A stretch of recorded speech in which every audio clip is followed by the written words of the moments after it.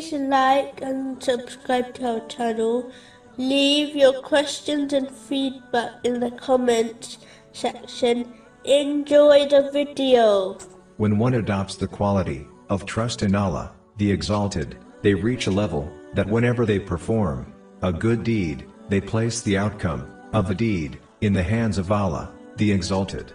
They understand that their duty is to struggle in this world, but the outcome always lies with Allah, the Exalted. One should not give up struggling and claim they trust Allah, the Exalted, to provide for them without any effort.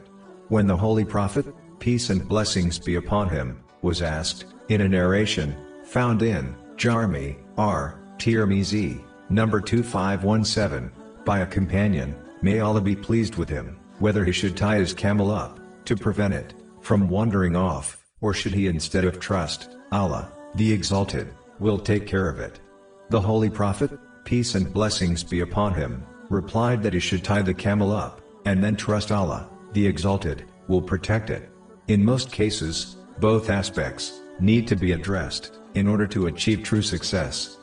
Even though wealth is more abundant now, it is absent of grace, and never seems enough. This is because Muslims have stopped placing their trust in Allah, the Exalted, and instead have placed it with the material world. When one adopts this mentality, then it opens the door of sins. For example, if one fails to trust the countless verses of the Holy Quran and narrations that guarantee their sustenance, they turn towards the unlawful in order to earn it.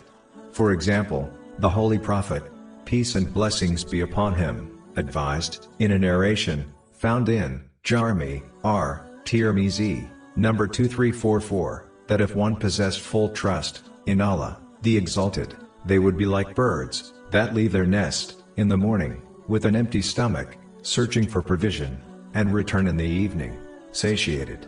Another narration found in Sahih Muslim, number 6748, advises that the sustenance for all of creation was appointed over 50,000 years before the creation of the heavens and the earth. This will not change, irrespective of one's greed.